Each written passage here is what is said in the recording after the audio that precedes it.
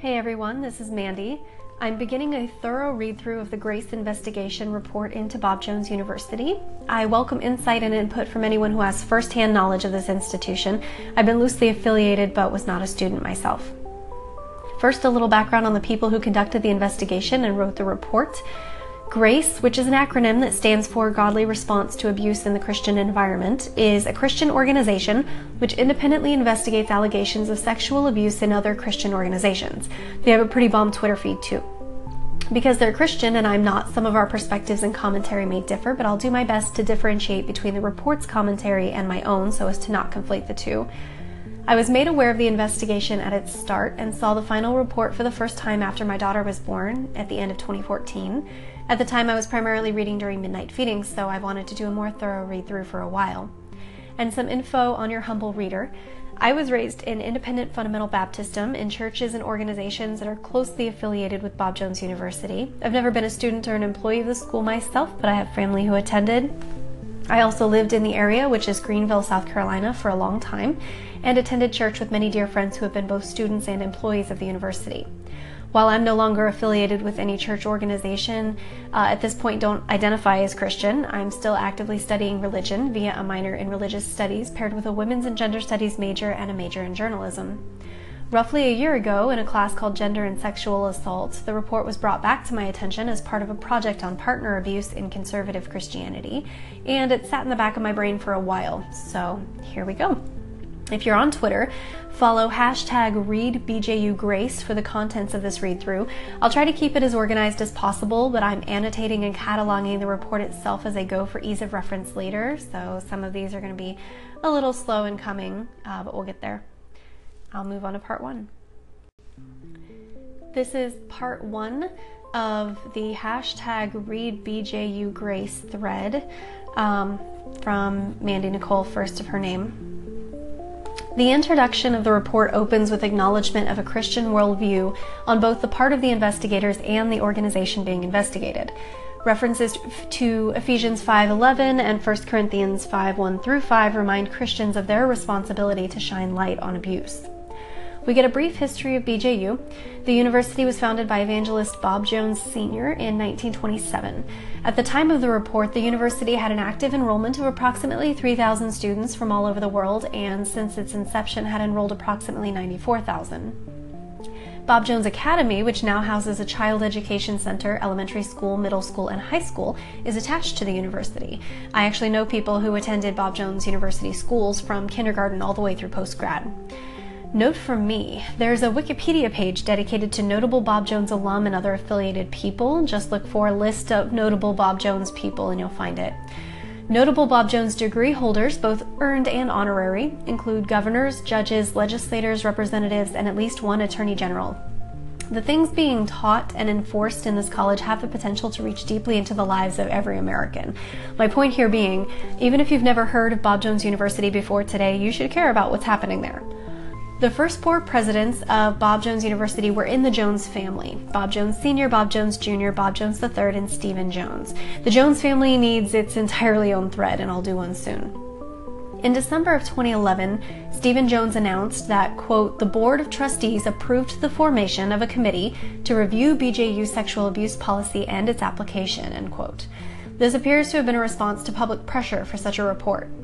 Grace was hired to be an independent ombudsman. Stephen Jones initially explained hiring Grace by referencing the media storm surrounding Chuck Phelps, which also deserves its own thread, and which we explore in part two. The investigation began January of 2013. Almost exactly a year later, Bob Jones University suddenly fired Grace and ended the investigation. After a month of backlash, they decided to reinstate the original contract.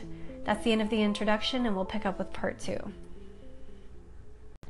This is part two of #ReadBJUGrace. It's impossible to properly understand the context of BJU initiating an investigation by Grace without knowing the story of Chuck Phelps and Tina Anderson. Chuck Phelps was a member of the Bob Jones University Board of Trustees when the story broke in 2010 involving the abuse of a 15-year-old girl from Phelps Church. Going forward, there are trigger warnings here for rape and violent abuse of a minor.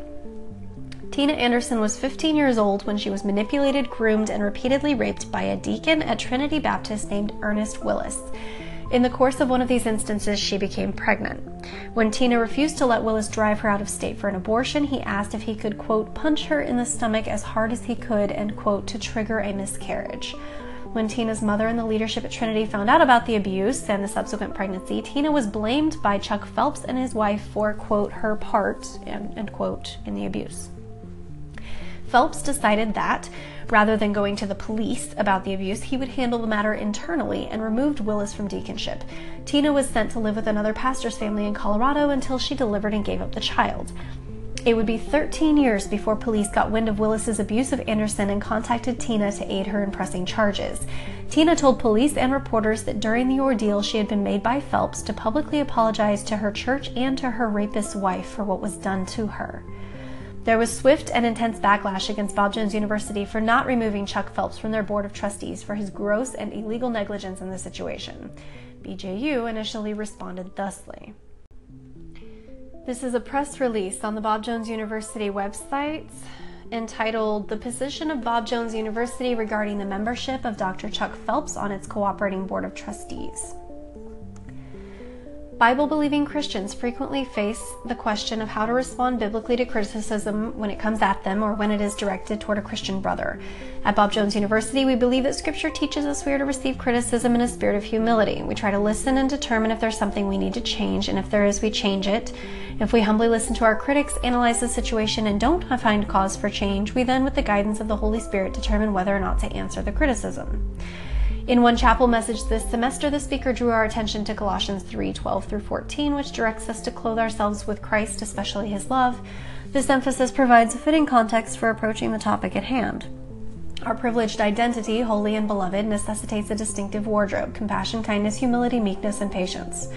The Holy Spirit takes for granted that there will be complaints between people who are not yet glorified, so how we handle disputes with forbearance and forgiveness has everything to do with bearing the identity of Jesus Christ.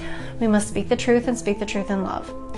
In the last few weeks, an environment has been created on the internet in which BJU is being criticized by some people unhappy with the university for having Dr. Chuck Phelps on our cooperating board of trustees.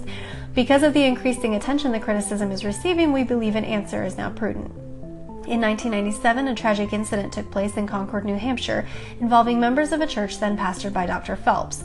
A 15-year-old girl in the congregation was raped by an older man who also attended the church. It was only this past summer, 2011, that this man was charged and convicted for his crime.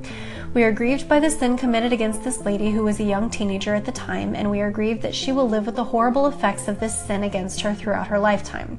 Sin is real, and so is its damage that only God's grace can heal and restore. Bloggers have posted a wealth of information about this incident and how Dr. Phelps handled it. Dr. Phelps has been accused of not reporting the crime to officials, sending the girl out of state to hide the situation, harboring a criminal, and protecting a sexual predator.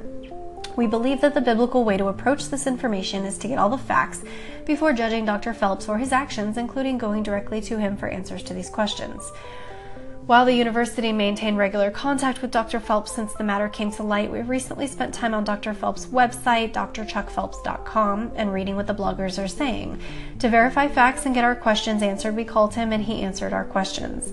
After speaking with him and weighing the criticism against the facts, we have concluded that some of what is posted on the internet about this incident is true, but the majority is a little bit of truth mixed with a lot of opinion and speculation. Did Dr. Phelps do everything perfectly? No, nor would anyone make perfect judgments in similar circumstances. He has openly admitted this on his website.